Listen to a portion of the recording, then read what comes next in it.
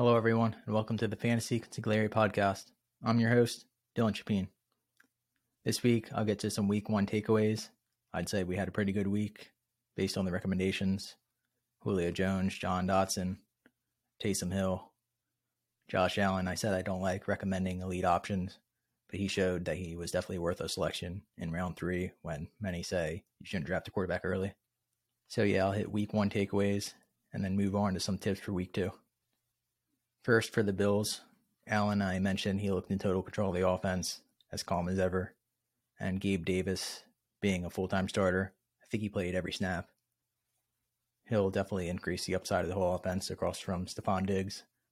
And Chris Collinsworth made a good point about the usage between Isaiah McKenzie and Jamison Crowder. I'm guessing McKenzie, like Collinsworth said, will be used more versus man coverage, while Crowder is a zone beater for Buffalo. So this week against the Titans, McKenzie I have as a top 50 option. Hopefully he'll be used horizontally to beat the Tennessee defense. And in the Buffalo backfield, Devin Singletary looks like the clear lead back. Both Zach Moss and rookie James Cook fumbled and lost the fumble in the opener, while Singletary was decisive and should be able to be a low-end RB2 flex option for at least the first half of the season. The Rams also had some obvious takeaways from the opener. The backfield being the main one, with Darrell Henderson being the starter and handling 82% of the offensive snaps, while Cam Akers saw 3 carries and looked sluggish on his touches. I'm guessing the Achilles is still impacting Akers. It was strange that he returned for the postseason and was the bell cow, but Henderson is clearly the lead guy now. Sean McVay has typically used one running back, and it looks like that'll be Henderson, at least until Akers potentially rounds back into form, which honestly might not happen. From a long-term perspective, rookie Kyron Williams got hurt on the kickoff, so he couldn't play on offense in the opener. Now he's going to miss about 8 weeks with an ankle injury.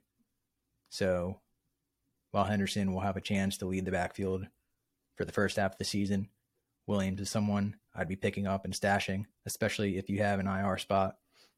For the passing attack, basically everything funneled through Cooper Kupp.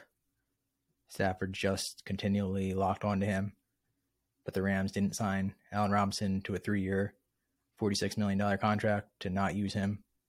I expect as soon as this week, Robinson will be a big factor, and I have him ranked as a hopeful, high upside wide receiver 2. So I'd say Bills and Rams was the game with the biggest team-wide takeaways. So let's move on to Week 2 specific recommendations. First at quarterback, Tom Brady probably needs to stay in your starting lineup, but I have him, rather than being a borderline top 5 option, to being a low-end QB1 against the Saints, especially Chris Godwin being out. That really limits the upside and floor of the offense. But fortunately, Julio Jones basically looked like classic Julio Jones. I know Julio stood out on the GPS tracking devices.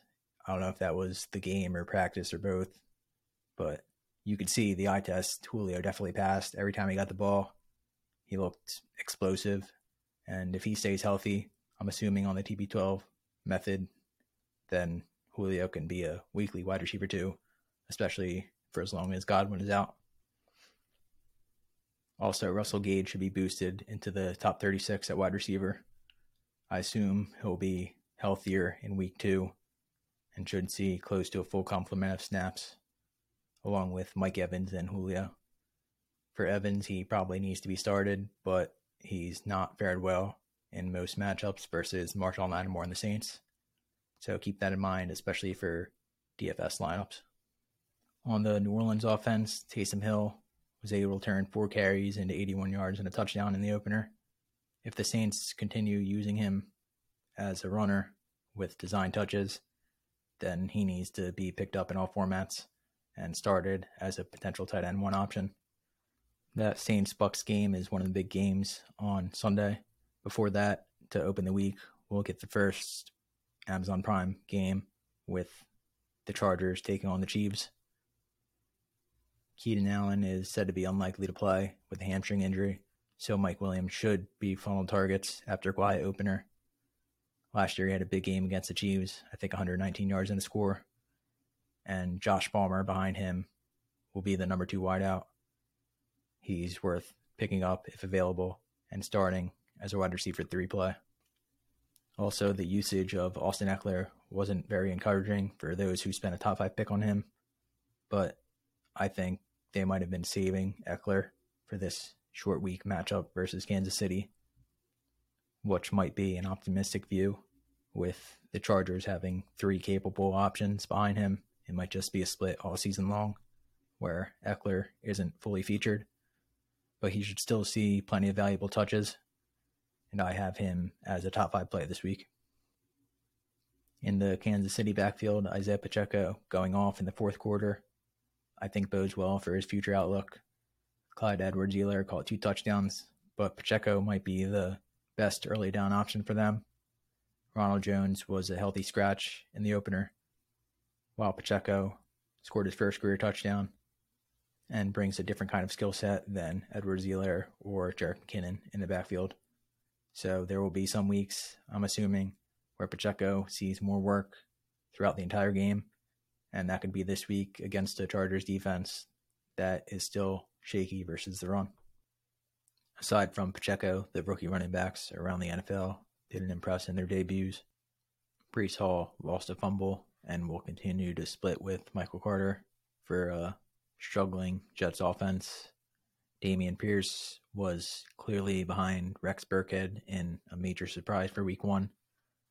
And Isaiah Spiller was a healthy and active behind Sony Michel and Joshua Kelly, which was also the case for Tyrion Davis-Price in San Francisco, with Elijah Mitchell missing 2 months with a knee injury. Presents an opportunity for Davis-Price to emerge behind Jeff Wilson. That said, Jordan Mason is actually the rookie runner for the Niners that I'd be targeting on waivers. Wilson should be the guy and a top 24 running back in Kyle Shanahan's offense, but Mason brings a skill set that most closely resembles the one Mitchell does. So I wouldn't be surprised if Mason ends up emerging in the backfield after he was active over Davis-Price in the opener. And then finally, the other rookie running back worth mentioning is Ken Walker. He was inactive in week 1 and could remain inactive for multiple weeks beyond. It's really unclear with how Seattle handles injuries, but I would be surprised if Walker emerged as the lead back without an injury to Rashad Penny. Although Seattle starter didn't have a big game in terms of production on Monday night, the eye test was a definite pass. He looked explosive and had 1 or 2 big runs called back because of penalty. And I think Penny, even this week in a tough matchup versus the Niners, should be a weekly RB2 for a Seattle offense that will want to run the ball to support Geno Smith. For the other primary takeaways at running back based on week 1, Saquon Barkley looked angry and determined as a runner, and his usage in Brian Daboll's offense should make him a potential high-end RB1 for as long as he stays healthy. Staying in the NFC East, Ezekiel Elliott looked good despite limited touches in week 1, and he'll be leaned on for as long as Dak Prescott is out. So I rank him as a top 12 option at running back. And the hope is Dallas will remain competent with Cooper Rush at quarterback. And also the injury could boost Tony Pollard's outlook if Dallas does have success with a 2-man backfield and Pollard sees action with design touches both at running back and out of the slot. And then another NFC East guy, Miles Sanders. I said last week I'm not very high on him, and I highlighted Trey Sermon as a recommended stash with the expectation he would be inactive in the opener. But I have to say Sanders definitely looked as good as ever running the ball. He ran with power and looked more determined than usual and seemed to have an edge similar to Saquon Barkley, his former college teammate, did with the Giants. So if Sanders continues running like that and stays healthy, he could beat expectations and climb back to the RB2 ranks. For this week, I have him in the top 30 against the Vikings. Scrolling through the rankings here, the other running back I'll hit on to finish up here would be Aaron Jones. He only had 5 carries in week 1 and 8 touches overall. He was outperformed and outtouched by A.J. Dillon, but Matt LaFleur said that the touch total for Jones was inexcusable, and I expect that will change on Sunday night versus the Bears, and Jones should be in line for a big day. I have him as a top 10 option at running back. At wide receiver, we had a great start with Julio and Jahan Dotson as recommended draft targets for 2022. So I think they'll both be able to keep it going. Still severely undervalued if they're not ranked as a wide receiver 2 for Jones with Godwin out. And for Dotson, he should be a weekly wide receiver 3 as a full-time player for the Commanders. Another guy to point out is Christian Kirk, who caught 6 passes for 117 yards in his team debut. Kirk is the clear wide receiver 1 for Jacksonville, and Trevor Lawrence should trust him as a top target for the entire season. For someone that disappointed in week 1, Devontae Smith was held without a catch. There might be some concern about Jalen Hurts locking on to A.J. Brown, but I think Hurts is good enough of a passer that he will spread the ball around, and Devontae Smith is obviously good enough of a receiver that he will make an impact. As soon as this week, I could see Smith busting out for a big game if he can get behind the Minnesota corners, similar to what we saw from Christian Watson for the Packers. The other guys I wouldn't panic on are Adam Thielen, who faced Jair Alexander for much of Sunday's game, Darnell Mooney, who had to play in a monsoon on Sunday and will be Justin Fields' top target for the season. This week might see Mooney get heavy coverage from Alexander against the Packers, but beyond this week, especially if he doesn't put up numbers, Mooney will be a prime buy low candidate. And the same is true for Treylon Burks. He faces the Bills on Monday night, so if he has a quiet game, I'd look into acquiring the rookie. And even in, 10-team leagues, he might be someone that's on the waiver wire if he doesn't perform. Aside from Jahan Dotson, I think Burks is the best fantasy wideout in terms of the rookies, and he'll be a great buy low if contained this week versus the Bills. Finishing off with the tight ends, I mentioned Taysom Hill. He's a top 12 option for me, but right behind him in the rankings, I have Mike Gesicki against the Ravens.